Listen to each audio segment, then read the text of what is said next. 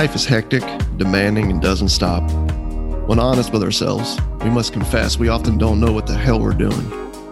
The Larkcast is an ongoing conversation about the inclusive and mischievous nature of God's presence through the lens of all the things that make up this phenomenon we refer to as life. Astonishing grace and refreshing honesty collide right here for your weekly encouragement.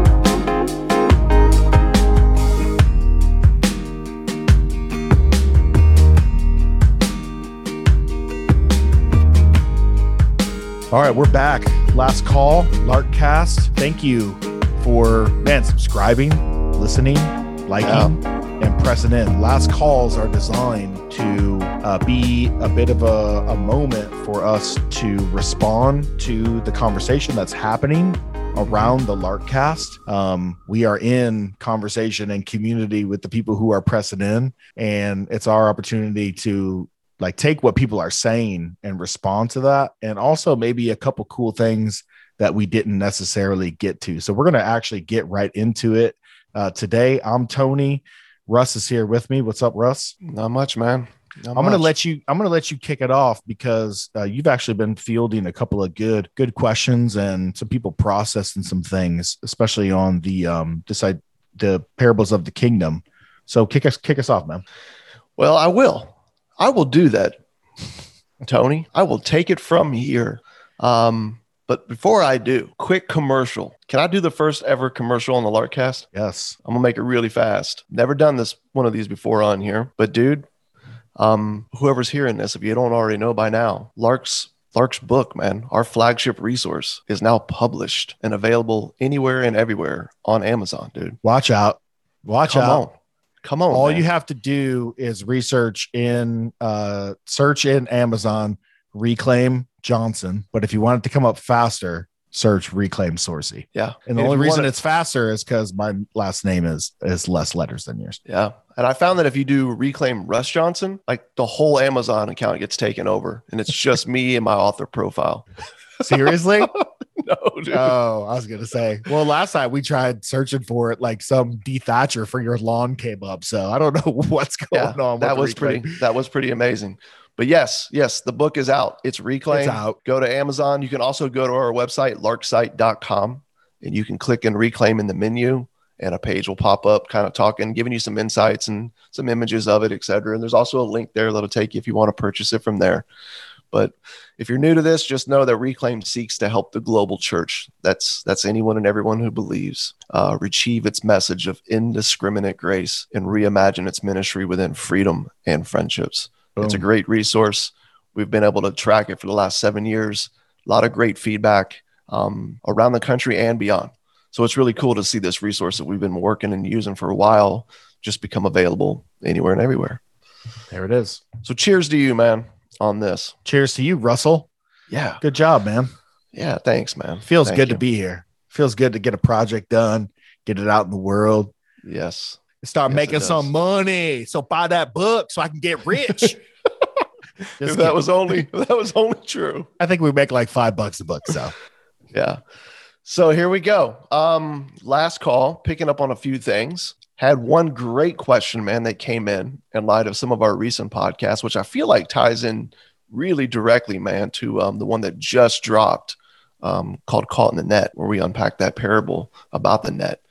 And so I'm just going to go ahead and read this. This is from one of our listeners. It says, the chasm that I'm approaching in the religiosity that I am struggling to let go of is the conversation about salvation that you guys are having. It felt right to hear that salvation and faith is there. It's just there. And it's the necessity of someone seeing it. And once they do, okay, that they then can come to the table of Jesus. I can see how Jesus has in his love it makes that possible, that we can just simply awaken to what's already there for us. But I wrestle with it because all of my life and in all of what I've been taught by the church for years and years and years is just this idea that no, it's what we have to do A, B, C, okay? And by doing so, then we can come to the table. Mm-hmm. So what do I do with passages where Jesus mentions the camel and in the impossibility of a camel, right? Trying to get through the eye of a needle. Like where does that come in? Where does that fit in the conversation about salvation and the parables? So yeah, it was cool. It's like a good question, like man. That is the question, like the people who listen in on what we're saying, that is like the capital THE, the question, that we get. It's a good one, man. And I think, like picking up on what they're, referring to, I found myself, wanting to respond and just say, hey, number one, thanks for reaching out. Great question. It's definitely the question. It's something we're all thinking about and wrestling with, just to be clear. Where I find some encouragement is by going to the context that was referenced about the camel, right, in the eye of a needle. Jesus in that setting compares the impossibility of someone doing what they need to obtain salvation to the impossibility of a camel making its way through the eye of a needle. In other words, you've got this rich young ruler in the story there that was referenced, who just rattled off his list of accomplishments to obtain salvation. Righteousness, literally, is what that means. Jesus, it seems like, knowing this dude doesn't realize that his best efforts aren't even close to the perfection that's needed, reveals a level of love for strangers that this guy can't grasp, right? Tells him to sell everything he owns, go give it to the poor. While simultaneously saying this, Jesus also reveals what this guy actually trusts in, which is his money, okay? And I think Jesus throws this additional understanding of love on top of this guy's list of accomplishments, basically just to bring him to his knees. Because it's upon seeing that he has to, that he does what he does, right? Where it says that he literally walks away sad. But I think that he walks away sad because he thinks salvation is something that he has to do. It's something that he has to accomplish, something he has to bring about. And of course, what we're seeing in the parables is if salvation's on us, man, we're all screwed. Our chances are about as good as a camel making its way through the eye of a needle. Right. So, and I think too, like, to answer this question is, I think the whole conversation of salvation, we've really focused on like the subjective or the personal aspect of that. And what I think we're seeing in the scriptures, and our emphasis is on what Jesus has done 2,000 years ago, regardless of what someone thinks about it, or regardless of their opinion about it, or regardless if they believe it or not. The question is, like, did Jesus really die for sin? Did he really reconcile the cosmos? Now, there's a subjective, personal, right, embracing of that we would affirm, absolutely, right? We talk about like the necessity of faith, and I will agree. Like we get right up to the line of like this universal, universalism, or however you want to say it. But all we're really saying, we're not saying everyone will be saved. What we're saying is Jesus definitively and objectively did something in his dying and rising. Yeah. And the gospel is not potentially good news, right? It's not this, it's not a proposition, right? It's an actual declaration that he has done something definitively, historically for us. That happened. You can't change it. You can't tweak it. You can't undo it. By your believing it, you don't make it more true. By your not believing it, you don't make it less true. Yep. So that's all we're saying is he has done something. There is an announcement. It is done. So we don't, and what's coming out in the parables of the kingdom is we're included. He literally did this on behalf of the world. So we don't move from exclusion and then we believe and then we're included. We actually find out that this like encompassing and engulfing work that Jesus did in his dying and rising, where he literally represents the world because he became flesh. Like he merged himself with the thing that like the created world. And when he dies, he doesn't just die as this cool little like nugget off in the distance that maybe you can grab hold of. He actually does something for us, yes, but he does something to us. And in our embracing of that, we actually just awaken to the thing that's already been done. That's probably the best way I can describe it. And I'm not saying it's good. No, I think you're spot on, man. I think this rich young ruler that was referenced, in the question that came in really represents all of us. We have an idea of righteousness and what's needed. We have some sense of enoughness that we're trying to achieve in this life, right? That's where religion comes in. And I think we often come to it with our to-do list. We come to it with our report card. We come to it with an idea of a scorecard that's actually out there, that, you know, that there's this God and this celestial bookkeeping department, right, that's got a file on everybody in hand who's really working to hopefully get us all to this point.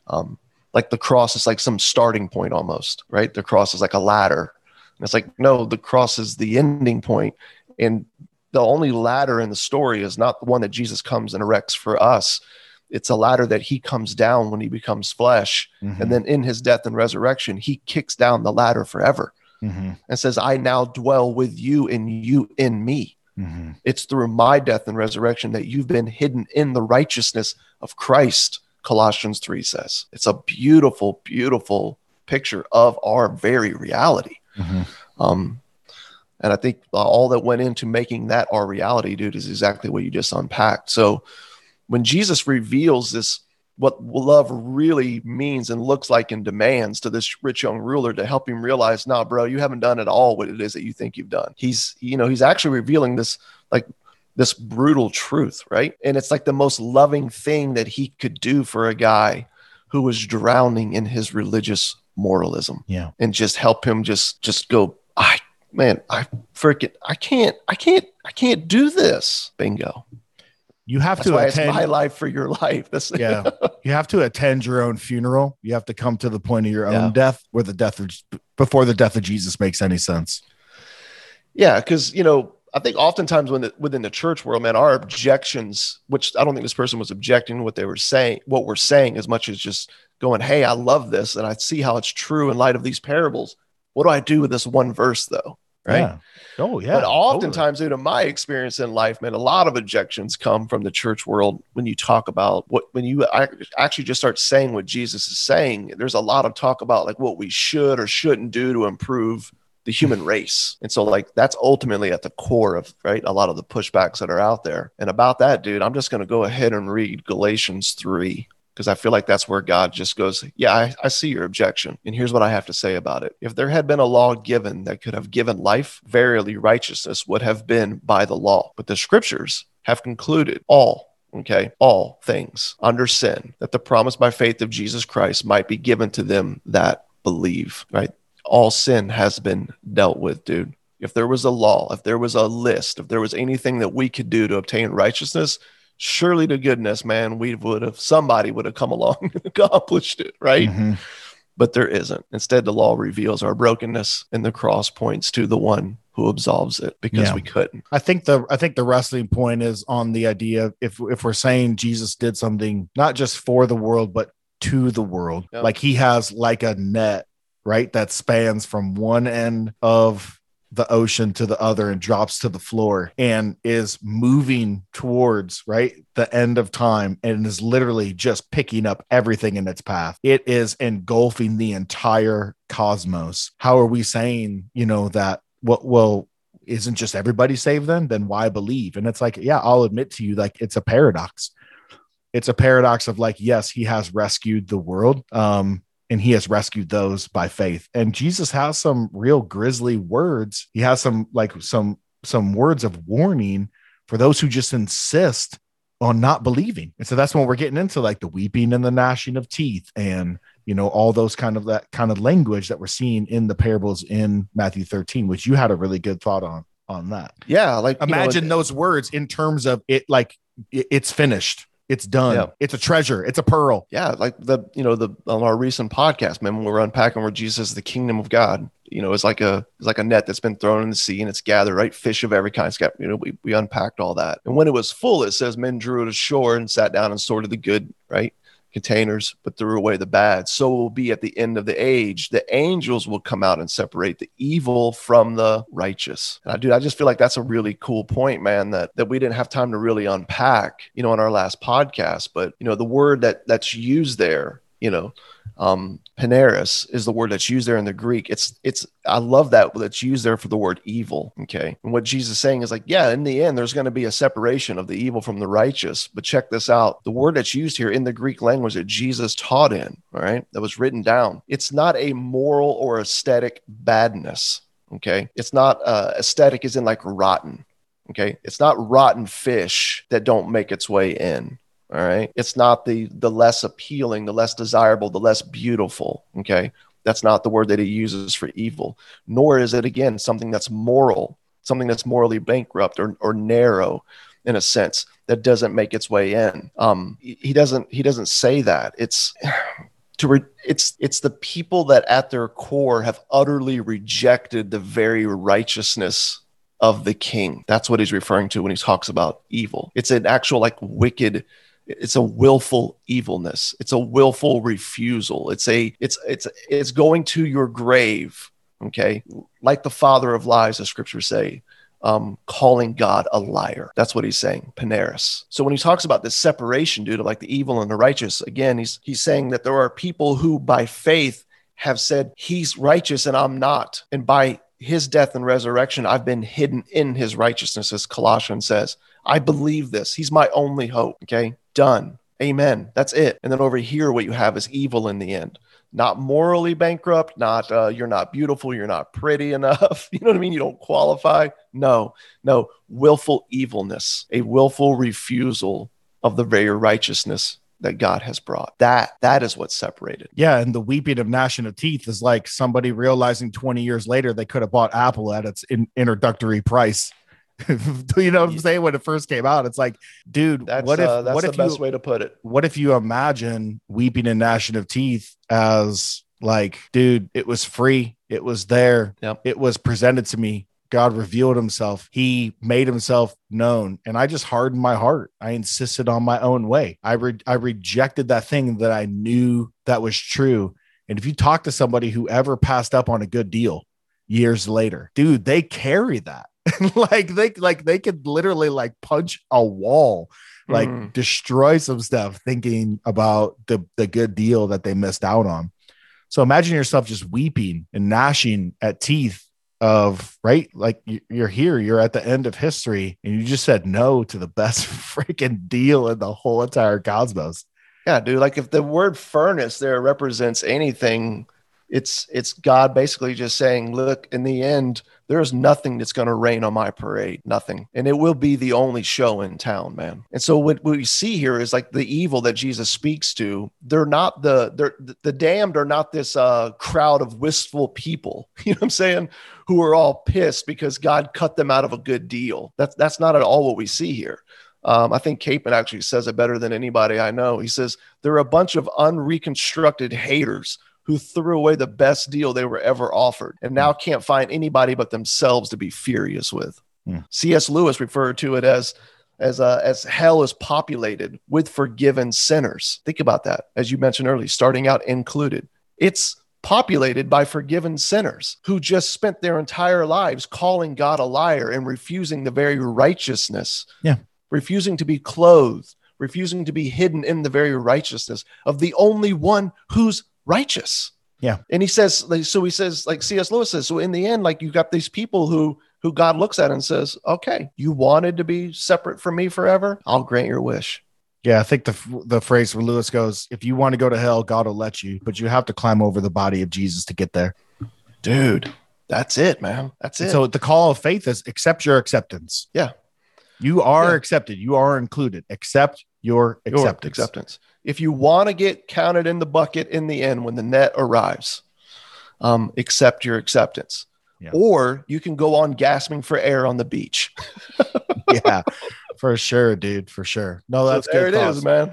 So really quick, I just have a couple of thoughts that have been stirring from the last handful of podcasts we've done. And one is a quick thought, and I have two small phrases. One is this: God's love is an inside job. So talking about the kingdom in these universal terms, right? And obviously, you have like this whole idea of like, you know, the treasures in the whole world. Seed is being thrown everywhere. You have wheat throughout the whole field. There's this idea of like my kingdom is everywhere. And so we've been talking a lot about universality of the kingdom. And one of our last Larkcast posts, someone posted a well-known Abraham Kuyper quote, and they were connecting this quote to what we were saying. And it says this: there is not a square inch in the whole domain of our human existence over which Christ, who is sovereign over all, does not cry, mine. And what's funny is that I thought of that quote when studying to prep for the Parables series, especially the universality of the kingdom. But I ended up not bringing it in, and here's why. The churches that I grew up in and was formed as a leader in, they emphasize God as a sovereign being in control and on his throne, but you always imagined him off in the distance, right? A lot of emphasis on throne, a lot of emphasis on he's on his throne, he's sovereign. And you just pictured him as this like very powerful being off in the distance, sitting on a throne. And I still believe God is like that. I still believe in like his sovereignty. I mean, he is working out like his plan for human history, right? So I still believe in that.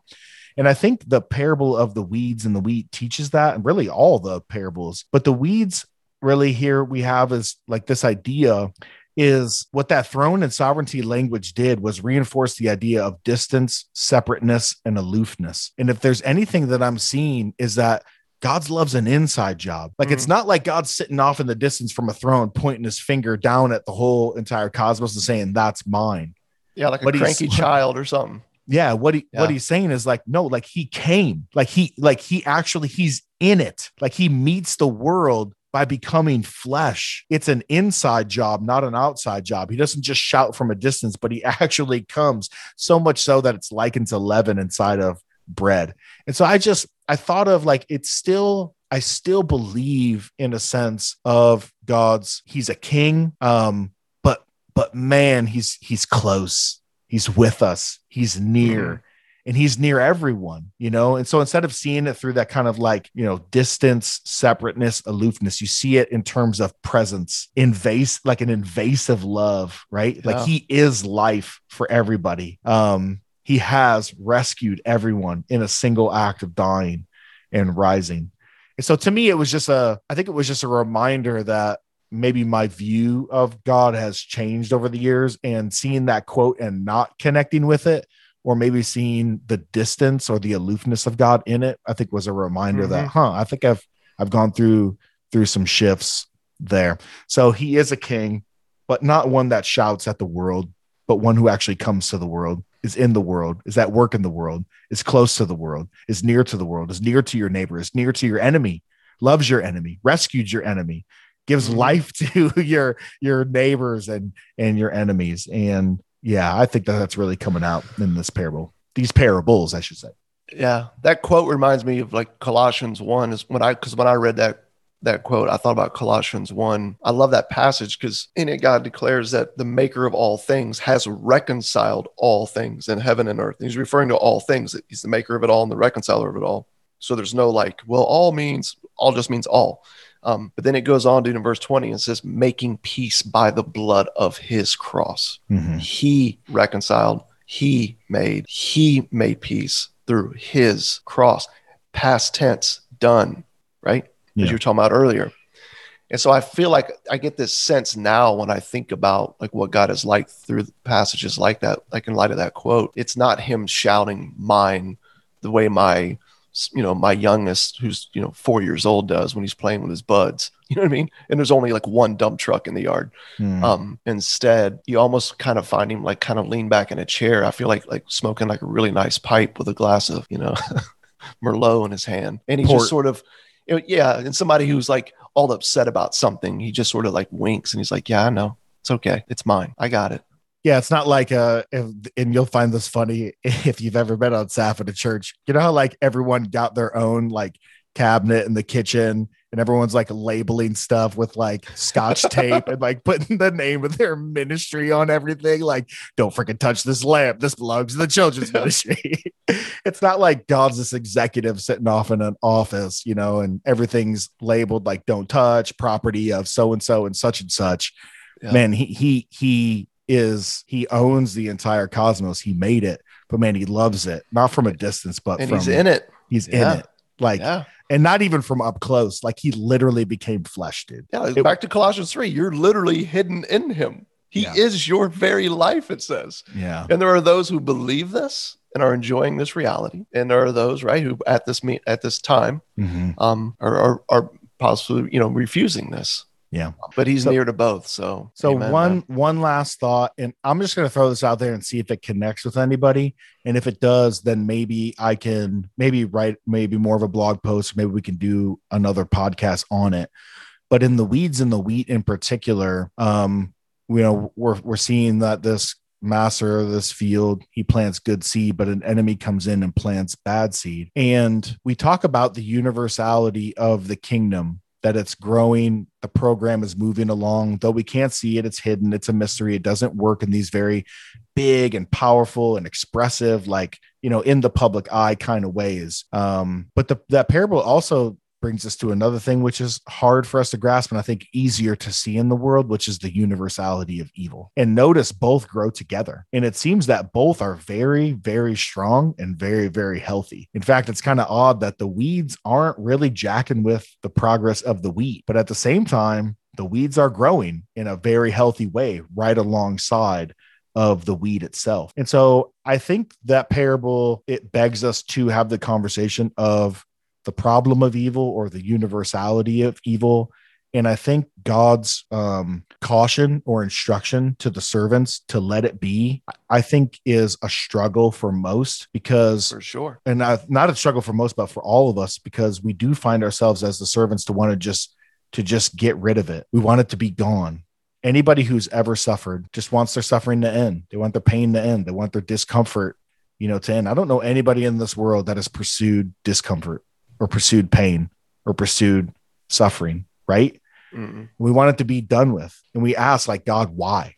Right? Everybody asks why. And I don't necessarily have an answer for that other than to say this. Evil, I think, suffering and pain is a mystery to enter into and not a problem to solve. When we ask why, I think we want very specific answers. And I don't know if the king of this kingdom is into giving us answers as much as he is to us discovering him as a lover. And here's what I mean by that. If we were to scrub the earth of all the evil and the pain and the suffering, all we would have left is a God who loves really nice, fine, holy, perfect people. Yep. We have a nice, shiny, kept up, right, little white house with a white picket fence with a nice little garden in the back world that God's like just gives a big fat thumbs up to and says, good job, keep it up. But in discovering God as a lover, I think his love is magnified in the grisly, in the hard, in the difficult. And so I don't pretend to know why, and I don't have an answer for that. But I have found in my mind and in my heart, as I have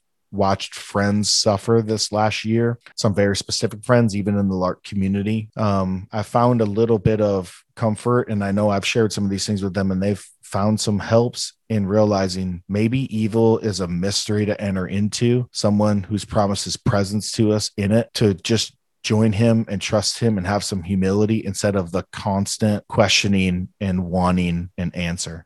Because you know what I've been seeing and saying recently when I see horrific news come across my feed? I used to ask why, like, dude, what is the freaking point of that? And suddenly I would be angry with God. Like, why would you allow, like, this is why would you allow this? I hate this. But recently I've been saying this. When I see something jacked up, when I see something horrific, I say, I can't believe you love this world. Like, I'm quite astonished by the fact that you love this world. Yeah, man. It is pretty astonishing. There's zero doubt of that. And I would agree with you that suffering caused by evil is something to enter into. And I have a variety of thoughts on this. Yeah, that's what I'm saying. Like, it's one of these things that philosophers have debated for years. And, let me just take 2 minutes and answer this for you. Yeah, that's just not going to happen. No. So either A, this is going to be a whole other podcast on this topic. B, it'll be some blog posts that we can put out. C, it'll be a combination of both. But I think what you brought up is a great point, and I'd love to just let that sit there. And cheers to the last call, man. Cheers to the junk drawer, to the questions that come in. We love you. We appreciate you. Please help us keep passing on this good news to the friends in and around you. And by all means, any thoughts, ideas, or questions you have, fire away. You can find us on Instagram, lark_social, and of course, right at our website, larksite.com, or shoot us an email, howdy@larksite.com. Love to hear from you. And until next time, cheers. Cheers.